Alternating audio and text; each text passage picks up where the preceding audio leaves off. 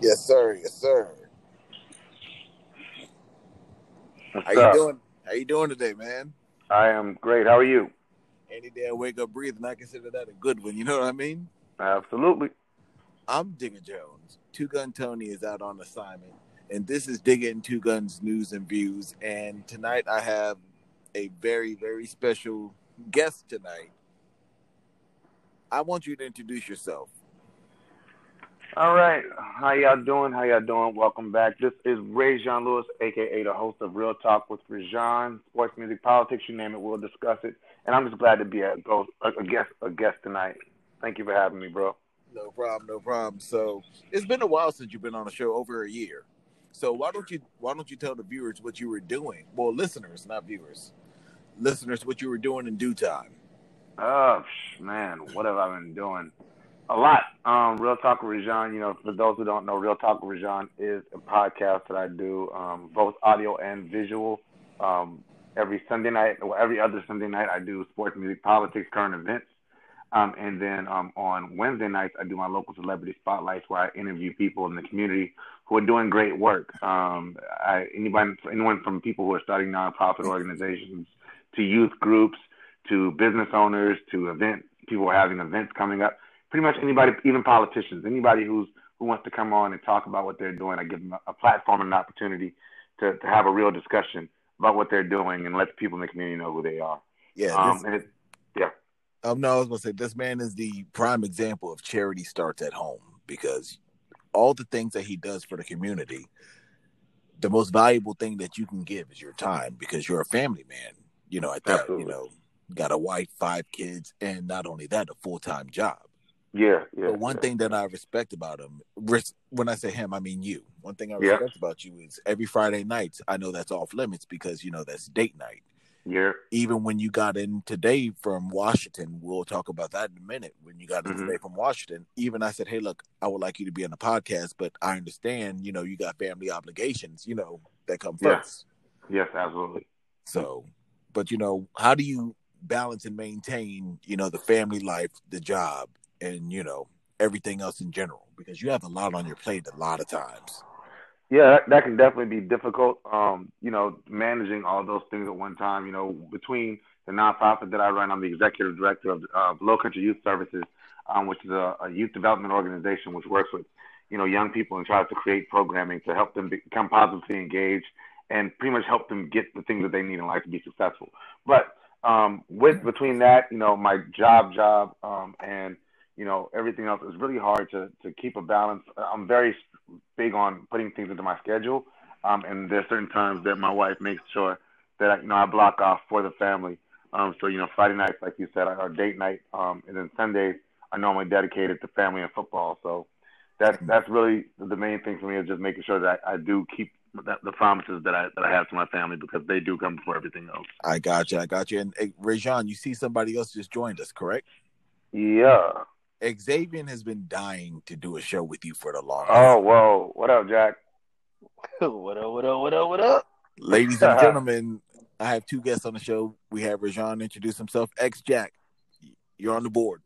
What up, man? Radical Jack. You already know what it is, man. Check me out on Spotify, Apple Podcasts, Google Podcasts, any major streaming podcasting site at Radical Jack's Views. The host with the most, Nemo host, Ringo Mandingo, all kinds of names. All right. Kobe Stan, Kanye hater. All right. So speaking of Kobe, the first thing that I wanted to talk about tonight was, I know it's been almost a week since Kobe's passing, and it's so funny because even with it being a week, his name is still a big topic in conversation, and so on and so on and so on. Mm-hmm. So I wanted to ask both of y'all, starting with Rajon first, where were y'all when y'all heard the news, and how did it affect you at first? Yeah, so we were actually at a family gathering. We had decided as a family we wanted to start getting together once a quarter. So we were actually at my grandma's house, and my kids were in the back playing, and I was actually in the back room working on a paper for my master's degree that I'm working on right now. Congratulations. And my daughter, oh, praise God. Once I finish it, I'll take congratulations right now. I just need prayers. I got you. But I was in the back working, daughter who actually played high school basketball came in the house and she's like, Dad, I just read that Kobe died. I'm like, that can't be true. So she said, I said, well, where'd you see it? She said, well, I saw it on Twitter. TMZ is reporting it. I think she said TMZ was reporting it. It was either TMZ or the Shade Room that she saw it on. Yeah, TMZ got the story first. Yeah, TMZ dropped it first. Yeah. So she saw it. So I was like, nah, that's probably not right. So I was like, let me check ESPN. ESPN didn't have it. And so, as time went on and then more, credible sources started picking it up. And then they announced that it happened. I was sort of shook because, and I guess, I don't want to go too far in it because I know, we want to make sure we spread it around. But I was never a big Kobe fan. So I never thought that him passing or anybody, that I didn't really care for, as a player, would impact me. But then when I heard his daughter was in the vehicle. Right. As a father of 4 daughters and as someone who has, coached his daughter in basketball and taking those long rides and knowing that relationship that it has, like that broke my heart. And I really broke out into tears right there. So I guess I'll stop there because I know we want to make sure that, Jack, as the resident Kobe fan, gets his opportunity to speak on it. Radical Jack, you next. Well, for one, I heard about it on my birthday. Right. So for the rest of my life, every year I will be reminded, if by nobody else, myself, I will always know that my guy passed away on my birthday, which is kind of cool, I guess, because it's like it connects us in some kind of way. I guess that's the way that people keep trying to tell me to look at it and not be sad about it. But yeah, I actually woke up and one of my best friends called me, and she's a diehard Laker fan too.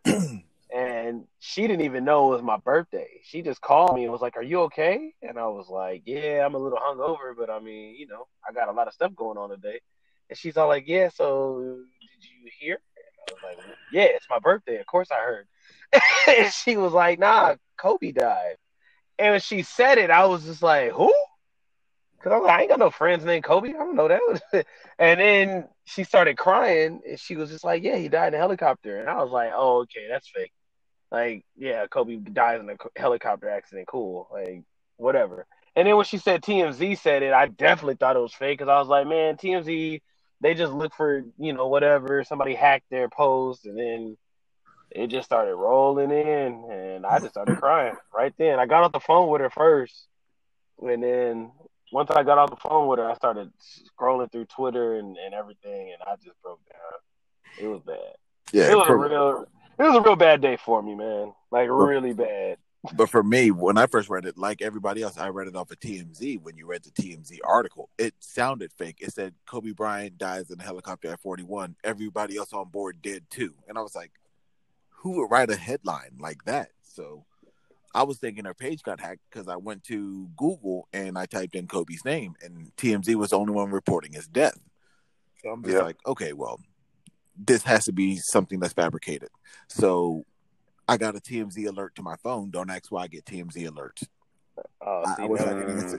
I wish we I gotta could question answer. you. We gotta question you down. You're a chatty patty. So, I don't know why the TMZ alert came to my phone. I'm like, all right, cool. It's whatever. So when it said New York Times, I knew it was real.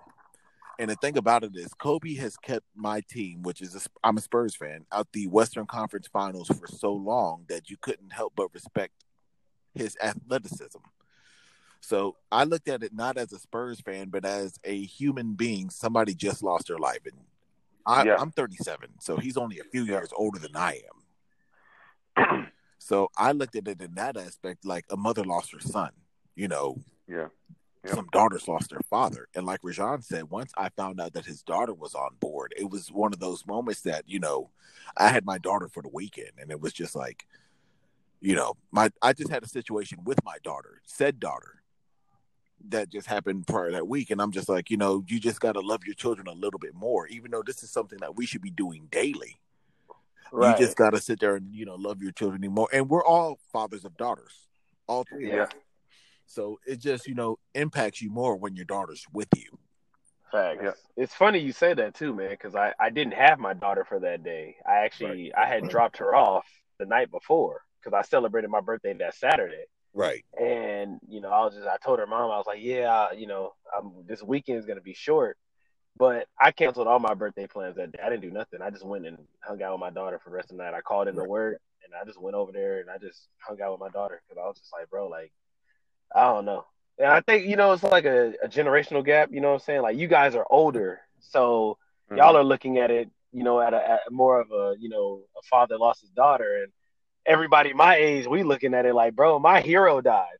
Yeah. Like, Right. like Right. I'm like, man, it sucks that Gianna's gone too, but like my hero, my dude that I love fighting for, you know what I'm saying? It's This gone. guy that done taught me all kinds of stuff. I done bought so much Kobe stuff. Like it's ridiculous. I like when I say I'm a stan, and Rajon knows I go on them posts and I am I irrational know. irrational arguments. Like I don't care. Oh, I So know. that it hurts so bad, man. Oh my goodness. And then to But see people posting like stupid shit, so many people got deleted. It's just nah. no, but Yeah. another thing about it is, with Kobe's death, that brought in, everybody posting, dad of girls, so on and so on. Now, I'm guilty of this because I don't post my children that much. I think it's more so because they're older and a lot of them, value their privacy, and I value their privacy as well. But you notice everybody who we didn't even know had kids started posting, dad of girls or active father and so on and so on. Why does it take a person's death to get people to do what they're supposed to be doing? And another example of that is when Nipsey Hussle died. Everybody's talking this financial legacy, build one, teach one, so on and so on. Why does it take somebody to die before people open their eyes on things that should have already opened their eyes, things that they should have already opened their eyes to?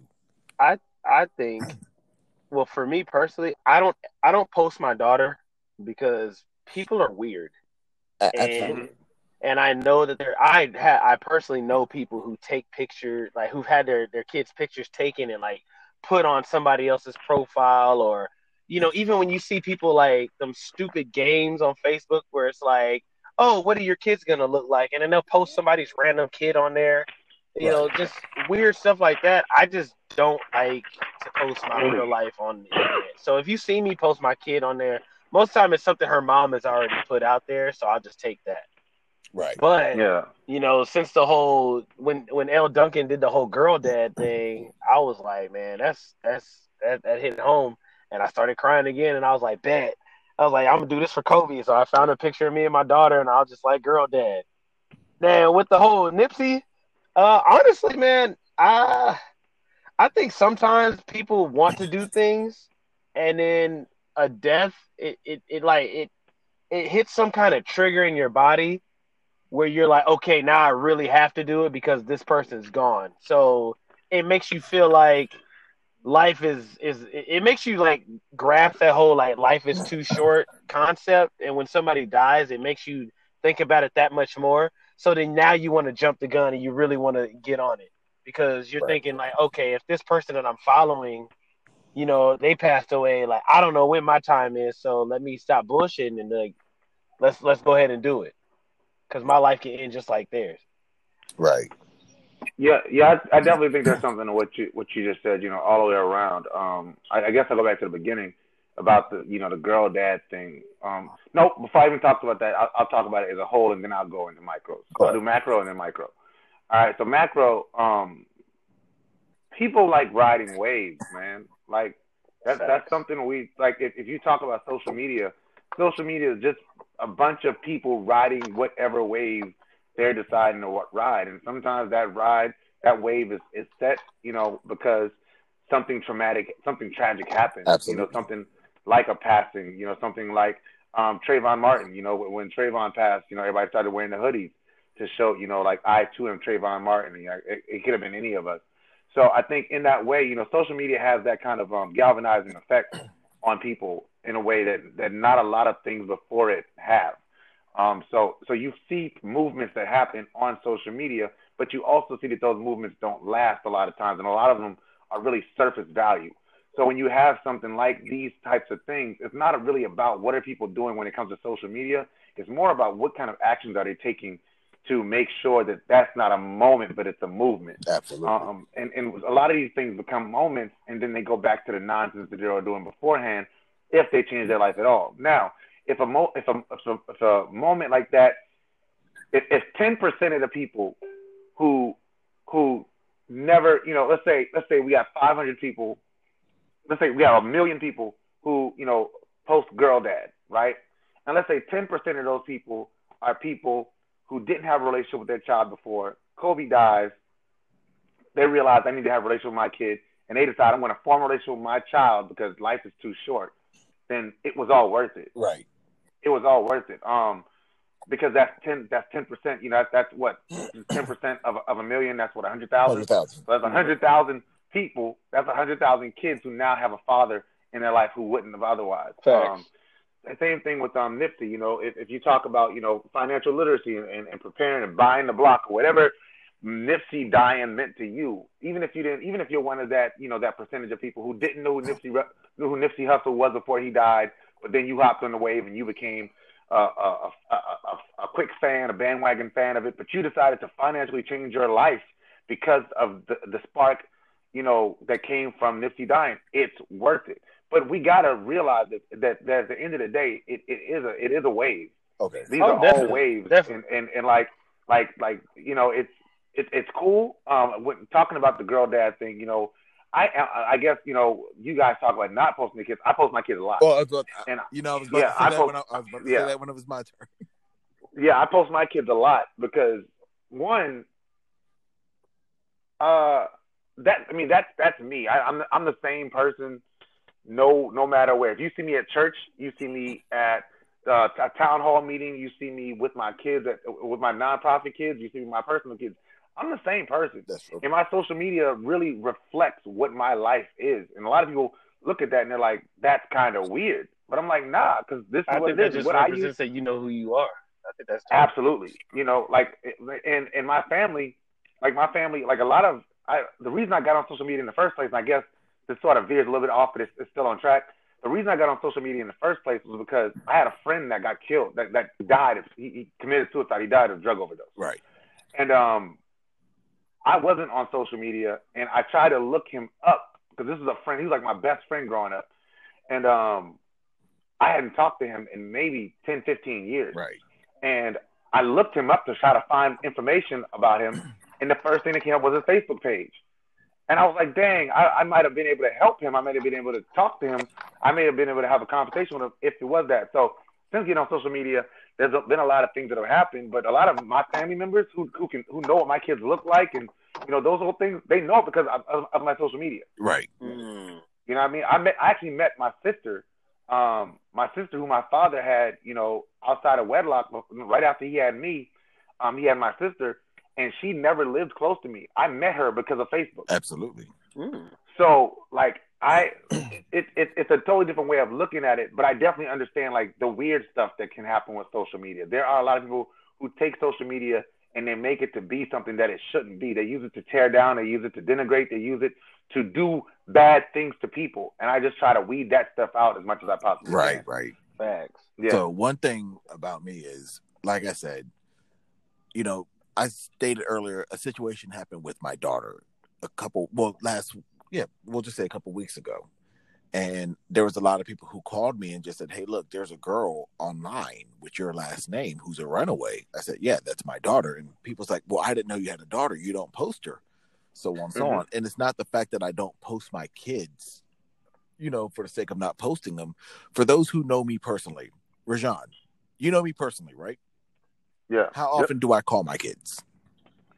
I imagine you call them a lot. How often am I with my kids, whether it be step or... Oh, you're with the kids all the time.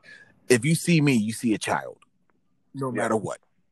Yeah. That's the kind of person I am. So I didn't, like Rajan said, the whole wave riding thing. I understand everybody's doing the girl dad thing. That's incredible. That's awesome. But I know some of these people personally who hasn't seen their children in years, and you're perpetrating, a good facade on, Facebook, Instagram, so on and so on. And I didn't want to sit there and, as Rajon said, ride the wave, post me and my daughters because, I feel like I'm copying everybody else. But then again, any moment, like Rajon said, anytime you see something that I post on social media where I'm wearing a chain or so on and so on and so on, Rajon, how many times have you seen me physically outside of work where I'm not wearing jewelry? I don't think I've ever seen you that's who, not wearing because jewelry. because that's who I am. Man, I hate jewelry. But that's who I am, though. Yeah. But that's who I am. So, the whole financial literacy thing with Nipsey Hussle, the only thing that, that made me do was I said, you know what? If I'm going to buy a house or if I'm going to do this, I do need to fix my credit. It did motivate me in a good way to want to better myself financially. And, I'm not ashamed to say this. My credit score went from a 580 to a 770. Nice. Good. Because I'm learning how to, dispute what shouldn't be on my credit report, so on and so on and so on. Right. But, I don't call that riding a wave. I call that, getting educated on something that I wouldn't have thought about otherwise. Yeah, I don't know, man. The whole Nipsey thing, I guess it's just because I've never been a fan of his. I never saw it as that big of a move. Everybody who posted about Nipsey, I legit thought was just a wave rider. Right. I only know one person out of every friend that I ever had. I only know one guy that would actually be pass the ox and put on Nipsey. Well, one. Thank you. And to see everybody, oh Nipsey, oh man, the marathon continues. Like shut up. You didn't know nothing about that marathon. Nothing. I ain't know nothing about the marathon. I knew he was a rapper and I thought he was subpar. I thought I didn't know. I had heard of him because I think he either was on a TDE project or he was on a Slaughterhouse project that I heard. But as far as listening to Nipsey, I didn't know anybody that was yo, check out Nipsey. But I'm also from South Carolina. But that's who I am. I know people from Cali. I know people from New York. I know people from everywhere. Ain't nobody in my friends list ever said, yo, turn on Nip, except for one guy.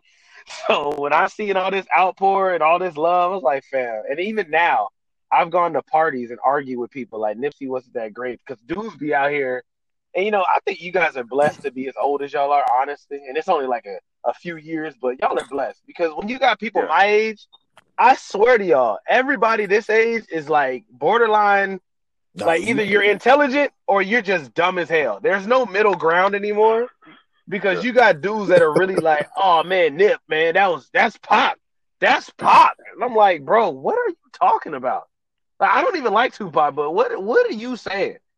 I've asked dudes, what's your favorite Nipsey song? Well, the Victory Lap album is fire. What's your favorite song? I don't care about the album. Oh, nigga, you don't even know what you over here trying to play me, bro. I don't ride with Nip. You can't tell me one song that you like. You can't give me no bars, nothing. But he's. I always tell people, give me your best. If I'm going to listen to this artist, give me your best verse. Give me the best verse. Tell me, Digga. When you tell me what do we always start when you say, Rajon, listen to this album? What do you always say? Yo, listen to this song and then listen to the rest of it. That's one thing. Well, here's the thing. That's how I learned how to speak to Rajon because I made a mistake and sent him a Jamie Foxx CD. Yes, you did. Wait, which one? Because two of them was hot. The other one was exactly. Two of them were hot, but not that one. It was his best night of my life. That was terrible. It was the last best night of my life. That was the one. It was the last album that he did, and I said, Rajon, listen to this Jamie Foxx. And Rajon, from that point on, said, look, if you want me to listen to anything that you send me a song first, and then tell me to listen to the rest of the album. Yeah, because best night of my life was terrible. So what I do is for instance, I put Rajon on to Kendrick Lamar. Yes, you did. And I told Rajon, hey, look, because it was, as a matter of fact, the first time I met Rajon physically, because we were doing the Hip Hop Shop Awards, and I said, look, I'm going to give this person best new artist, but I suggest you listen to him because this guy is the truth and he's going to be the next big thing. And it was Section 80, as a matter of fact. Yeah. And Rajon said he listened to that like 6 times in a row. Yeah, I did. So I really, really did. So In fact, I'll even give you another layup. You put me on to Kendrick Lamar. You also put me on to Frank Ocean. That's true, and Logic. Hey, but you know what? Wait, pause before we even dive into that. I just had to redact my statement earlier. I said Kanye hater. I meant K Dot. I don't know why my brain said Kanye. You're a K Dot hater. He is. I both of y'all know I thought you knew that, Rajon. Hold on. Whoa. Hold on, Rajon. Wait. I think Rajon knew, but I think he forgot. Let me call you out, Xavier. Apple Music has this thing where you can see what your friends have been listening to. And in 1 week, this man listened to 4 Kendrick CDs and thought it would be under my radar. Hey, look, man. Let me tell you something, man. I was going through. I didn't listen. I was going through these albums, and I was looking for something, and I couldn't find it. That's all. So I don't remember what I was looking for. That sounds real. That sounds real alternative facts to me. So I'm gonna do this. I'm gonna do this for you really quickly. Name a bad Kendrick Lamar album. You're childish. No. Go ahead. No, do it. Name a bad Kendrick Lamar album. A BAD? I can't do that. I can't do bad. Okay. I can say an okay album, but I can't do actually. No. He doesn't. But that's the thing. He doesn't have an okay album. No, he doesn't. He doesn't. He does not have an okay album. You know, the funny thing, I was gonna say To Pimp a Butterfly, but like that album is fire. So exactly. Honestly, look, man, my thing with next subject. Let's talk about Logic. No. Logic? No. Kendrick, we're gonna stay right there. And I got you. So listen. So Kendrick Lamar, right? Kendrick Lamar has released 5 projects? Correct. I like that. And all of them are at least a 4.5. That's correct. All of them are at least at 3.5. No, what is 3.5? The Untitled Unknown or whatever. Untitled Unmastered. No, let me tell you about Untitled Unmastered. Album. Let me tell you about Untitled Unmastered. Untitled Unmastered was better than some people's full-length albums that year. Sure was. Damn. Okay. Yeah, for that reason alone, I guess you could still with the 4. No. Not for that reason alone. Not for that reason alone. Those songs are throwaways from To Pimp a Butterfly. Yes, they are. When your throwaways are... Okay, let's say you say that's a 3.5. When your throwaways are 3.5... Throwaway. Yeah, I mean, yeah. Dude, when your outtakes are better than people's whole albums.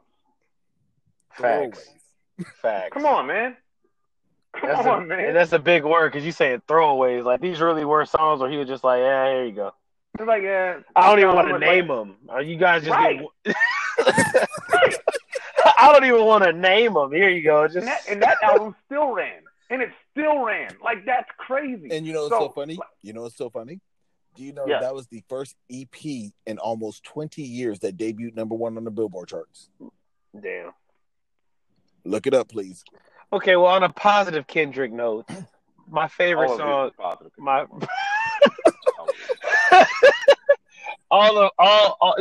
favorite Kendrick song is the Heart Part 4. That's the song that made me stop disrespecting him. Oh, because I thought. Because, I used to always talk shit to everybody. I'd be like, K-Dot this, K-Dot that. Like, yeah, he's good, but his voice is trash. Or, yeah, he's good, but he just wants to be, I don't know. I used to tell people he wanted to be. He wants to be the greatest rapper of all time. That's what he wants to be. That's what he wants to be. And I'm gonna go ahead. I'm gonna hop out on this ledge. And I think I told Dig already. Bruh, Kendrick is probably one album away from being the greatest rapper of all time. He said that. Of all time? I agree with that, too. Like Jay-Z... Kendrick can make one more album and never rap again and be the greatest rapper of all time. I agree. Honestly, I don't think he has to rap again. He can never rap again, and we can still say. But one thing about I want him to rap again, though. One thing about Kendrick that I will say is he lives every rapper's dream. Nas said on "Hate Me Now," most acclaimed writer, Pulitzer Prize winner. Kendrick really has. This was a lie. What? That was a lie. Kendrick really has a Pulitzer Prize. Can we only talk about good rappers, please? Nas is a great rapper. Whoa. He's a great lyricist. Whoa. I'm not gonna say he's a great rapper, but he's a great lyricist. You got Rajon, he's young. It doesn't matter. That's not an excuse. That's not an excuse. That's like a sports debate. You don't think Nas is a great rapper? Lyricist. Granted, Nas does have some bad albums. He has bad albums. He's a great rapper though. But Nas is a terrible ear for beats. Nas's ear for beats is trash. That's Nas's biggest hyper trash. That's true. Hyper trash. He also lies a lot in his songs. That's true too. Makes it really difficult. I can't, saying he's not authentic. He doesn't know how to pick beats. He lost to Jay. I don't want to hear it. That's just my opinion. He did lose to Jay. He did lose to Jay. Because Ether is dope, but it's full of lies. He did lose to Jay. That's true. He lost to Jay. Like if you look at he lost in the long run too because Jay-Z signed him. Like, you're my son. Yes. That's You're my son. Don't like, yo, come get this money. I'm gonna help you get this money, Nas. Come over here and let me help you. Yeah, yeah. So to me, Nas is he's just the most overhyped person because his first album was so ahead of his time. Like, everybody just put him on this thing, and I'm just like, bro, Nas has never really been. That was his downfall, though. That guy. He's been the one dude he's basically a guy who's trying to beat his old self. Like, he's Al Bundy. Al Bundy. That's the same thing. He had 4 touchdowns in high school. That's the same thing that happened with Dre, and that's why I say, I agree with Rajon. Kendrick is one of the best of all time because how do you top Section 80? You release Good Kid, Mad City. Good Kid, Mad City. But here's the thing, though. When I thought Good Kid, Mad City was the top of the mountain, he took me to the moon. Yep. With To Pimp a Butterfly. Yep. So here's the thing. I'm like, this guy could possibly have no more to say. And then he released Damn, and I was like, Damn. Yeah, and the crazy thing about Damn is, right, so Damn was just him showing off. Because everybody was like, yo, he can do super lyrical stuff, but he can't give you any hits. And Damn was just running. Damn was you take Usain Bolt, right, out of the hood and put him in the Olympics, and they say, oh, you can't run in the Olympics, and he breaks a record every year. That was Damn. That's fact. That's true. I think Good Kid, Mad City is still his best project overall. I think Good Kid, Mad City I just think Good Kid, Mad City, like, and this is as a person who did not like Kendrick, and I didn't appreciate Good Kid, Mad City when it came out. I didn't appreciate that album until last year. No, but here's the album is so intricate with the story, with the way that the album is put together. Like, it's just so amazing to me that this guy did this with music. X-Jack, I'm going to tell you like this. As you get older, you're going to appreciate his stuff more. Yeah. Because once you get older, you get different ears, a different set of ears. So it's just like how I used to hate Raekwon's Only Built for Cuban Links album. But as I am 37 now, it hits on a different level. And the thing about Kendrick that is so incredible is, depending on your mood, his albums are interchangeable for your favorite Kendrick album. Yeah. There are weeks where it's Good Kid, Mad City for me. And then the following week, it's Damn. And then the following week, you know what I mean? Like, it's very, very interchangeable with Kendrick Lamar. And that's what makes him one of the best rappers of all time. Facts. Now we did I think Pimp might be my favorite. You think which one? I think Pimp Butterfly is my favorite album. Absolutely. Yeah, that's my favorite one. So I want to go on with the show. I know we got mad off topic with that one. Oh, yeah. Are we good? Yeah, we cooking. So, I mean, I just want to hear this Logic thing real quick. Okay, well let's stop. Let's stop at the Logic pit stop for about 5 minutes. No, what I'm saying is, I put Rajon on to Logic. You did put me on the Logic. So the thing about it is, it was another time we were doing the Hip Hop Shop Awards, and I said, "Hey, look, I'm not certain if you heard this album, but this is my forerunner for Best New Artist and CD of the Year." Yeah. And the thing about it is, Rajon listened to it, and I didn't hear from Rajon for about a week. I was in New Jersey at the time. I didn't hear from him for about a week, and I remember texting him, "What did you think about the Logic album?" And he calls, and we had about a 40-minute conversation about this one said CD. I hope it's that first album he did. It was his first album, yes. It was the first album. Yeah, that album was incredible. That album was incredible. I think the second album was dope too. The second album was good, but he's suffering the same fate that Nas is suffering. You can release a great first album, but you can't top it.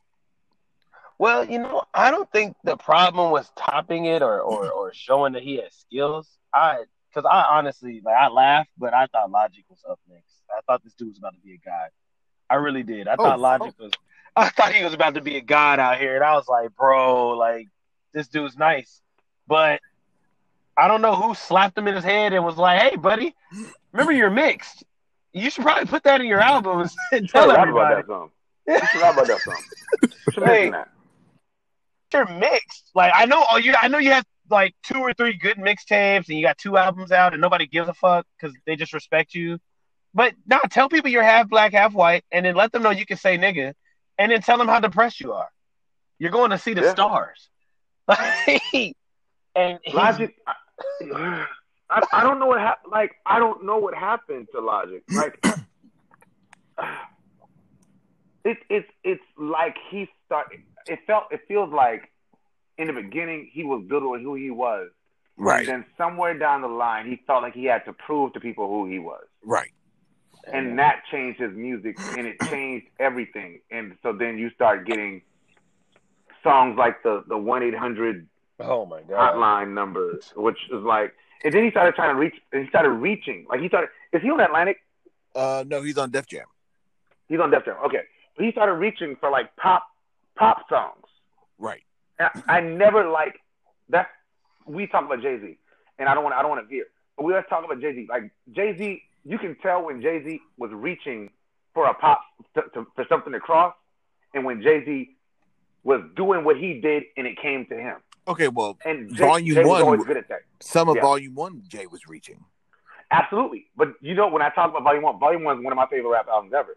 But the songs that I don't like are the ones that are obvious attempts at reaching to get that one, to get that hit. That's why I respect Volume 2 so much, because the thing about it is he said, wait a minute, this album wasn't really me. Let's go back to, the street. But here's the thing about Volume 2. Not only did he go back to, where he was, but he was going for commercial appeal. Uh-huh. Jay even said, on, what was it, Moment of Clarity, I wanted to rhyme like common sense, but I sold 5 mil, and I haven't been rhyming like common sense. Yeah. But he also had, but he still had those reaches. He had Anything with Usher, which was a clear reach. Now, of course, he tried to do it his way. No. Let me explain that. He was just coming out of retirement. He was having fun. Are you talking about Kingdom Come? Yeah. Yeah. That whole album to me is just Jay-Z, I'm out of retirement and I just need to see what the people are going to say. Because honestly, what did he do 8 months after Kingdom Come? American Gangster, and he showed everybody I'm still here. Exactly. Kingdom Come is also very slept on. It is. It is. It's slept on. It took me almost 10 years to come to that conclusion that it's slept on. I don't know. I just listened to it. I just listened to it 2 days ago, and I was just like, man, I don't know. Again, Show Me What You Got is insane. Is it? Show Me What You Got is insane. Mama, I Made It. Minority Report. Beach Chair. Dig a Hole. 30-something is live. 30-something, bruh. That, I guess, this may be one that getting older is going to help you with. And that's not a knock to your age. No, not at all. Certain things you got to experience to appreciate. Oh, Lost Ones? Lost Ones is fire. That song was fire to me when I was however old it was when that came out. Lost Ones has the best opening J line. So motherfuckers say that they made ho. Oh, how do you word it? I heard somebody say that they made We Hove. made Hove. That's okay. So make another Hove. Niggas wasn't playing their day role. So we parted ways like Ben and J Lo. Dang, I heard that in a while. I gotta listen to that again. But well, I mean, one thing I want to say is, with age comes, I wouldn't say musical responsibility, but with age comes musical understanding that once you go through some life shit, it begins to make sense. Fact. Lines hit you different. Lines hit you differently. That's fact. Matter of fact, Jay has a line that you don't, that until you go through it, it makes no sense. So my favorite Jay-Z song is, and I know we this was not the Jay-Z topic. Lucky Me. Like, Lucky Me, you know it. I know. So my favorite line, they'll see you in the street, pretend to be phony, but I know any, I see you in the street, pretend to be friendly, but I know any type of success breeds envy. I know in the back of your mind, you conjuring ways of envy, leave my friends in a circle, pouring out Henny, but Jesus, heaven bound, so how I'm going to receive anything you pour to the ground next time, throw it up. And ain't nothing changed, because even in my afterlife, I throw it up. Don't grieve for me. My heart remains like a dog from speaking to your heart, spiritually through a portal. Man, I'm telling you, like that entire thing there, like that entire thing there's like, what, like, they'll see you in the street, pretend to be friendly, but I know any type of success breeds envy. That's right. That line right there. That's real. That's real talk. No, but wait a minute. Another one until you live that, you don't understand like that. No. Yeah. Because everybody want to see you eat until you start eating. You know what my line in Lucky Me was? What? I hate all girls with ulterior motives. That's why I'm 20 plus senior. Plus years old. No son, no daughters. Yep. That line there, yeah. I hate to put my life. Yeah, unfortunately, I can't. Yeah, I wish. No, but I used to alter. Then he says, "Hit a hate my voice right. I hate that you notice that." Man, come on, man. No, but I used to alter the line because I used to say I hate all girls with ulterior motives. That's why I'm 30 plus senior, 2 sons, 3 daughters. You know what I mean? Yeah, yeah. I'm telling you, man, I was on the street, but I think I put that in my life. You know, they say life and death is the power of the tongue. I told everybody since I was 6 years old, I'm gonna have a kid when I'm 25. And I had a daughter at 26. So right. I think I definitely put that in my whole life. So what I'm going to go ahead and do now is I'm going to skip topic number 3, which is January 2020. Has this been the toughest start to a year to date? Because, I mean, that's a good topic, though. That's cut for time. That's cut for time. But okay. I no. You said no? Okay. Just for the record, no. Okay. But what I for do me personally, yes. But yeah, so we can move on. Yeah. But what I do want to talk about is the Grammys and Mace's statements against Puff, who had a speech at the Grammy about Black excellence. Okay. So right, I need y'all to fill me in on that because I have no idea. I have to look that up. I got y'all. I'll explain. So before the Grammys, Clive Davis has a Grammy pre-party, right? Yeah. So he had Puff speak at the Grammys, well, his pre-party, and Puff was talking about, no offense towards the Grammys, but we really can't be acknowledging the Grammys until more hip hop and R&B's put in. Like, I got the categories, so on and so on. I see what's nominated for Album of the Year. I see what's nominated for this. We need to talk about Black excellence. We need our people to come out and support us in these Grammy committees, so on and so on and so on. So Mace heard that, and Mace wrote Puffy a lengthy Instagram post. I won't read the post, but basically saying, hey, look, you talk about Black excellence and how artists should go for theirs.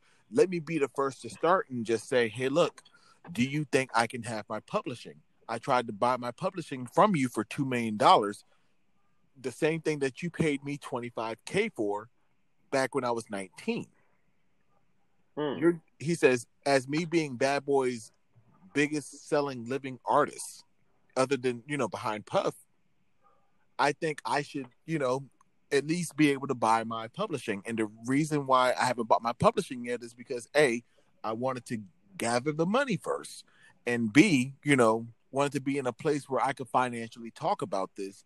Now that I'm financially good, I went to you last week with $2 million to get my publishing. And you said, I want you to offer me the same thing that the European men are offering me, and then we can talk.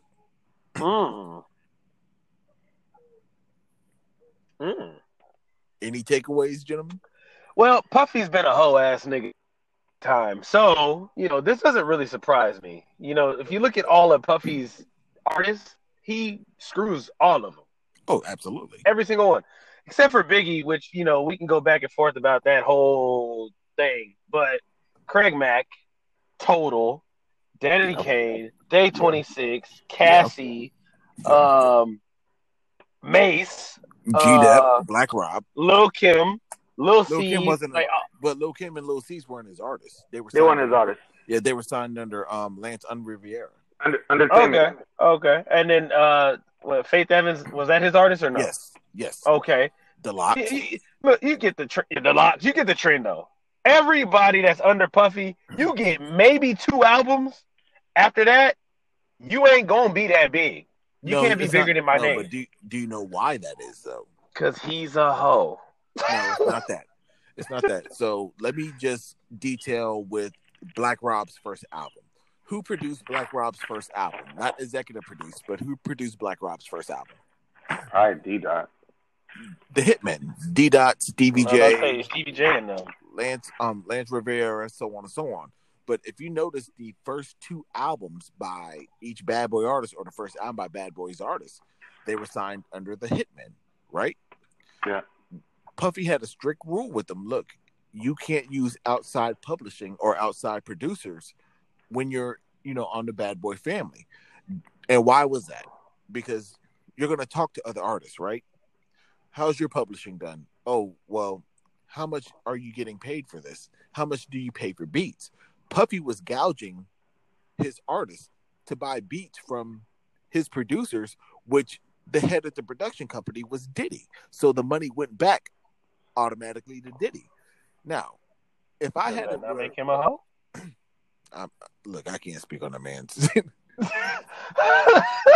But if I had Rajon signed to my label and I knew I was doing dirty stuff to Rajon, I'm not going to have Rajon work with you, X-Jack, because you're going to be like, oh, well, I got paid for XYZ and I got an overhead of XYZ, so I got XYZ budget for my records, and I got this budget so I could pay producers and so on and so on, and some producers will pay to work with me.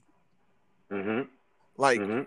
Rajon's not going to want to hear that, because the first thing Rajon's going to do is come back and question me. Hey, look, X-Jack got this set up. How come my setup is almost half his budget?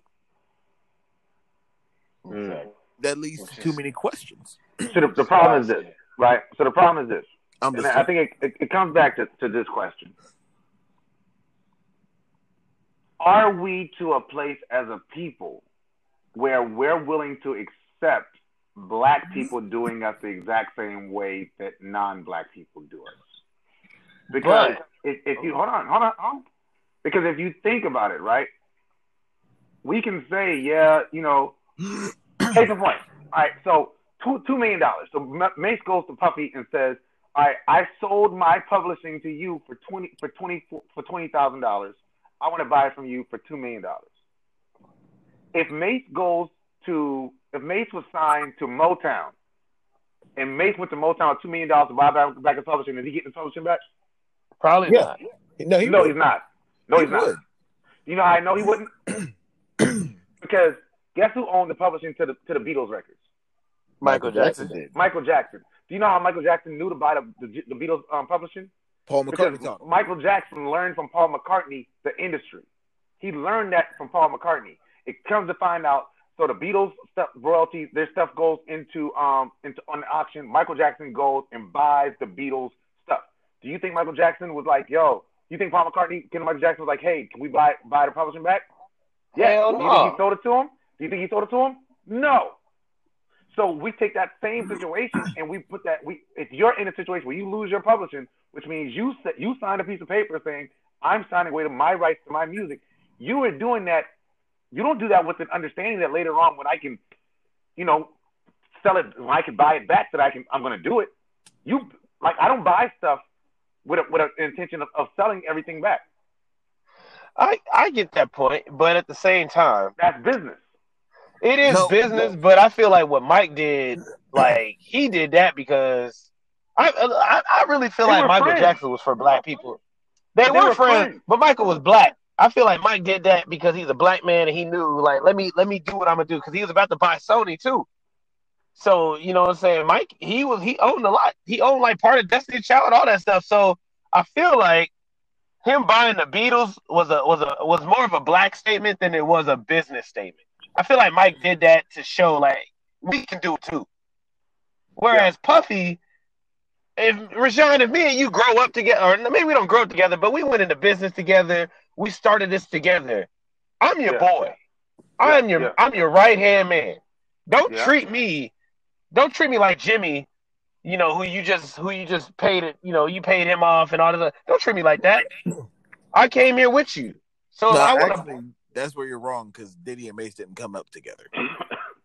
I mean, Diddy actually found Mace through Jadakiss because he came recommended from Jadakiss because they were freestyling on the block. And but I feel Diddy like, asked everybody, look, do y'all know any artists who could benefit being on the team? Do y'all know anybody who we can get appeal to? And of course, Jadakiss said, yo, there's a dude up the block, Murder Mace. but I feel like Mace is the reason that Diddy even had a whole '90s career. After Not Biggie really. died, I feel like Puffy really didn't have much going for him. No, that's not true. Because Puffy had a label full of people, and did not only that, he had his production crew. His production crew worked with the likes of Mariah Carey. They worked with the likes of Jodeci. They worked with the likes of Timberland, and so on and so on. So Puffy was already straight. As a matter of fact, I think Puffy, what was it, 97 through 98, made $400 million just on CDs and production.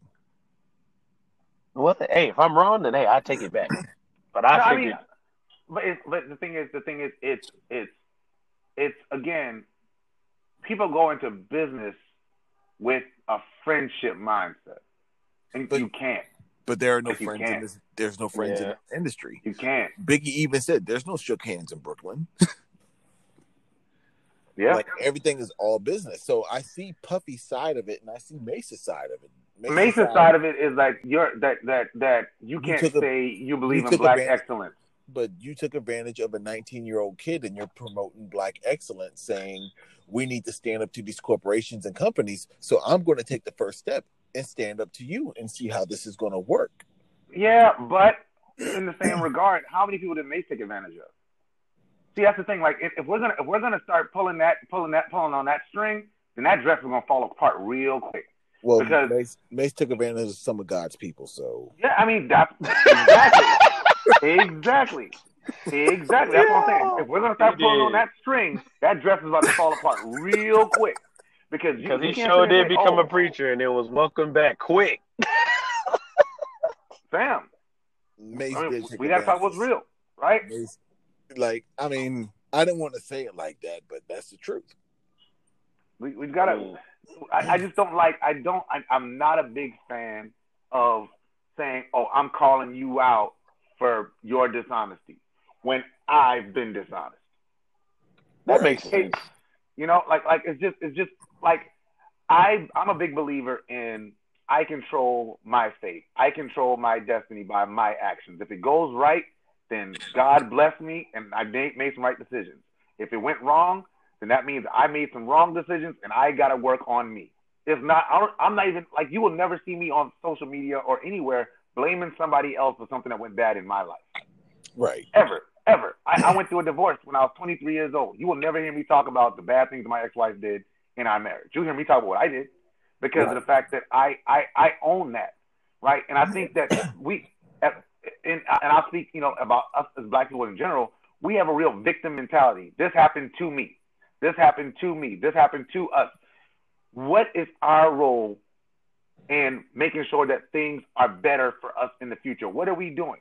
Because even in this situation with Mace, he's saying, "Oh, well, I did everything I was supposed to do. I brought $2 million to buy back my royalties, and you wouldn't give them back to me. You mean person. You don't believe in black people." No, I actually do believe in black people. I also believe in good business. And good business says that if I can make more than $2 million off of something you want to pay me $2 million for, I hold on to that thing. That is facts. It ain't like Puffy said no. He just said, "Look, they offer me 10 mil. Bring 11, and we got you." Like, that's the whole thing to me. Like, so I don't look at that goes back to my original question. Are we willing to look at black people in the same regard when we talk about business as we do white people? You will go to a black business and you will get bad service at a black business and you will crush that black business and never go back there. You'll go to a predominantly Caucasian-owned business, get bad service, and just go to a different one. Honestly, you have a good point, but I think the thing is, we also have to acknowledge that some black businesses really aren't like shady and terribly run.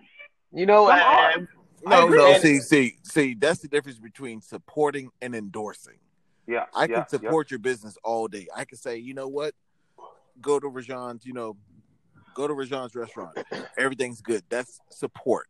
But if I bring my friends, my coworkers in on my lunch break and we're all eating, that's endorsing the brand. So I can support all day. Supporting doesn't keep the lights on. Yeah, no, but I'm saying, is it wrong that I don't want to support Rajan's store? Walmart is better. Like Rajan's store is not even trying to beat Walmart.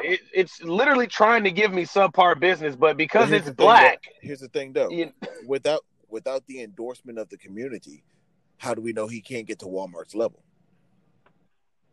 He's not trying. He's not there for customer service. He's not offering real products. You gotta break the layers down. What if he's not trying because he's not making the money? So he's getting frustrated that he's having to come out of his savings account to try to keep things. But that's not your customer's fault, though. Like none of that, and that to that point. And I've dealt with a lot of businesses, you know, both black owned and otherwise, that have had that situation. I will decide not to use that service anymore, but I don't have to go on social media and bash every black owned business because I had a bad experience at that one. Okay, no, that's facts. You're right. I don't have to go in public and say that. You're right. But as far as the support, I can't even support you if you're not trying. You know, you came into this business world and you know exactly what that is. Well, you should at least. You should have did some research. Absolutely. So when you come into it and you can't you frustrated and you're down and all, you came into the business world and you know how business goes. You gotta fake it till you make it. Yeah. Period. So there's a business. I'm not gonna use the business's name. That, you know, people told me this place has really great food. You should check it out. So, you know, I went to the place to check it out. And the sign on the door said they're open till 11 o'clock. I went there at 8:30. The business was closed. I knocked on the door. The lady comes to the door and says, "Oh, we ran out of food. Come back tomorrow." I mean, no. Not only am I not coming back tomorrow, I will never come back.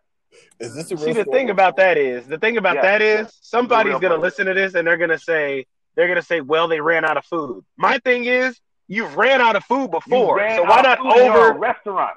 So why not overbuy if you know, like, okay, we can't buy this little amount anymore. We got to go up now because people are coming. That goes with something my dad used to say to me all the time. If you fail to prepare to fail. Absolutely. Okay, so I get what you're saying. And, so that's my whole thing there. So going back to the business aspect, and that's when you talk about Puff, when we talk about this Puff and Mace thing, what you're talking about is a business relationship. Right. A business relationship. I don't care. They're friends, cool. But once they entered into business, that stuff, like, you got to look at it through the lens of business. I have friends who have done things in the name of business that I may not agree with, but I understand from a business sense. Like, I get it. Do I think that's the best thing for you to do if you're my friend? No. But do I understand why you decided to do that? Of course, because it makes good sense for business. You're right. So when we talk about black excellence is black people being able to get the same respect as European people and non-black people for doing work. Like, for the same respect. And when I say respect, that means I don't walk into your business expecting to get a discount because you're also black. Right. I don't walk into your business expecting that you're somehow going to somehow I get special treatment because I'm black. Because there's no white person that can walk into Walmart and say, "Hey, I'm white. Can you give me the Snickers for 75% off?" Right. That's true. That is very true. Nah, but So I do take back my statement about Mace being, I thought that there was boys, but even with, you're making sense, because if white people are offering me 10 mil and you're offering me 2, that's just not smart. No. Now, if you came at me with 8.5, maybe. Nah. I will sell your stuff. I will sell. You give me $2 million. Well, Apple just offered me $10 million to use your song in a commercial once. that's true. Yeah, you can keep your money. That's true. Yeah. Because again, think about what makes somebody sell their publishing. You don't sell your publishing. When you sell your publishing, you know what you're doing. You're But saying also, that the You at the bottom. for all intents and purposes, from now on, you need to like somebody else owns the rights to your music. You will not make any money off of your music from now until forevermore. And there's a very, very good chance you'll never get that back. But here's the thing, though. Diddy offered to give him his publishing back once he turns 50. Good for him. Well, that's kind of a whole move too, though. How you know I'm gonna make it to 50? Wait a minute, dog. Like, life ain't promised. But what if he told me that at 36? He said he sold his publishing to him when he was 19 years old. 19. Mace was still hot when he was 19, bro. At 19, we all know him. You said what? For $24,000. That's crazy. Mace was still popping when he was 19 years old, man. Correct. Let's think about what this means, right? This means when Mace was popping, Mace was making millions of dollars for $24,000. He sold his publishing, and he probably bought a chain. But do you remember why he sold his publishing? No, why? Because he was done making secular music. Then that's dumb. Yeah, that's pretty stupid. I'm gonna sell this money making machine because it don't represent God the right way. You know who hasn't sold his publishing yet? Montel Jordan. Kanye. Montel Jordan. Oh, Kanye. Montel Jordan. Montel Jordan hasn't sold his either. And Montel Jordan is actually. Well, Kanye ain't never gonna sell it. Actually, is talking stuff that he believes. Yeah, Turn his life not to God. trying to sell records. Yeah, you're right. He really did. Which is another. He really did. I think Kanye is talking stuff that he believes too. A lot of people don't believe that, but I do think Kanye's serious. The only thing about Kanye is he went about it the wrong way. He went about it the Mace route, trying to say like I'm officially turned over and all that kind of stuff. But you're still walking around here cursing and all this other stuff, and as a follower of Christ or as a person that was raised in church, you know that that's not the way you're supposed to represent yourself. Wait a minute. You cannot sit here. No, you can't. You can't say that you're going to release. No, but you can't say I'm only doing gospel music and I'm only doing stuff towards God. I'm no longer cursing on my records. But when we have regular interviews and conversations, you're still the same nigga. You can't do that. True. That is what makes people think like you're not real. If TD Jakes is on stage, God is this, God is that, and then he goes to the Breakfast Club, he's like, man, fuck you. What? Yeah. Wait a minute. I get it. Yeah. Like you can't serve two masters, man. Like you can't do that. But I was going to talk about the Khalees situation, but it's very similar to what Mace was saying about Diddy. Khalees? Yeah, Khalees. All right, so Khalees's first 2 albums were Star Trek albums, which is Pharrell and Chad Hugo's label. Yeah. No, she said that her, Chad, and Pharrell had a deal where they split everything 33, 33, 33. But it didn't work that way. She said that, they got paid off of this, they got paid off of that, so on and so on and so on, where I was seeing, little next to nothing. And it almost made me quit the music business. And I didn't start getting into everything until I started with my 3rd album, which is when she started collaborating with other producers and seeing how things worked. So it was the same thing. And this is my whole thing on the whole Khalees situation. Did you read your paperwork? Was everything split as said? And this is why Chad and Pharrell should have gotten more. Not only did they put it out on their label, Right. they executive produced they produced every song, and they were the executive producers on the CD. Right. So not only are you getting label money, you're getting money as the executive producer. So whatever the CD sells, yes, you're going to split that 33, 33, 33 because that's what the deal was. Right. But with you being on a technical side as well, you're going to receive more money. So they did give her a portion of what they thought she deserved. But as me being the executive producer of the label, of your album, and being producers of these beats, we deserve a bigger piece of fish to fry. Mm-hmm. Yeah, that's true. And that's the way I saw it. But she saw 33, 33, 33, and they did this unfair. Like, it's another story that you guys got to look up. Well, I feel like that's more of an ignorant type of thing. Like, you just don't know. She just didn't know how that worked. You know, you said that you read all the paperwork and stuff. A lot of these people, sports, you know, any artist, whether it's sports, music, whatever, you know, a lot of people, they don't understand that business aspect and the contract that they're signing. So that's just probably ignorance on her part. She just didn't know. Okay. So, but like I said, guys, this show is ran a little over an hour, so I'm going to actually bring it to a close if that's okay with y'all. That works. What if we said no? Well, if you said that, I'm still gonna cut it short. Still gonna cut it. I'm still gonna cut it. That's my way of saying I'm ending the show.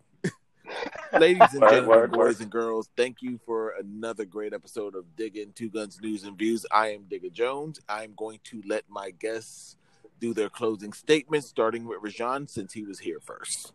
Yo, so yeah, man. Thanks for having me on. Always a pleasure, you know, conversating. Jack, it was definitely a pleasure getting it in with you, man. We got to do this again. I guess I really want to close, you know, sort of what we started. You know, Kobe Bryant, you know, passed, and it's tragic. But I think it'd be even more tragic if the stuff that we're doing on social media to try to highlight the things that it was like, talking about the lessons that he taught, that you know, that he learned from him. If we don't implement any of those things into our life and to make us better people, then it was all for nothing. So I hope that, you know, whatever you're doing, whatever wave you decide to hop on today, I hope it makes you a better person. I hope it makes you a better product of, you know, whatever raised you and whatever person you're trying to be. Just seek your better self, try to be a better person, and you know, and everything will be all right. Check me out on Real Talk with Rajan. You can go to my website, www.realtalkwithrajan.com. You can also find me anywhere you can find podcasts or Facebook as well as YouTube. Thank you and God bless. Always, always. X-Jack, you're up next.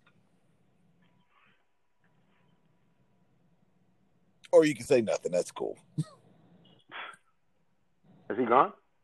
It says he's still connected, so. It says he's connected.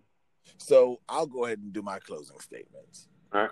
Ladies and gentlemen, boys and girls, thank you guys for listening to another show. Like I said, this one ran. Oh, he's gone now. Yeah.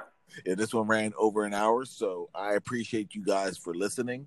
One thing that me and Two Guns started during the holidays is health is wealth. Make sure that you're getting your regular checkups. Make sure that, you know, you guys are taking care of yourself. And if you know somebody in a situation where they feel like they can't talk to anybody, please be the person to talk to them.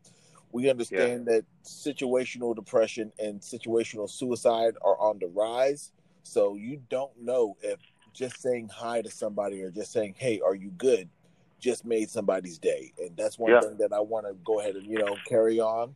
We started that during the holidays, and I feel good every time I say that because I'm the guy.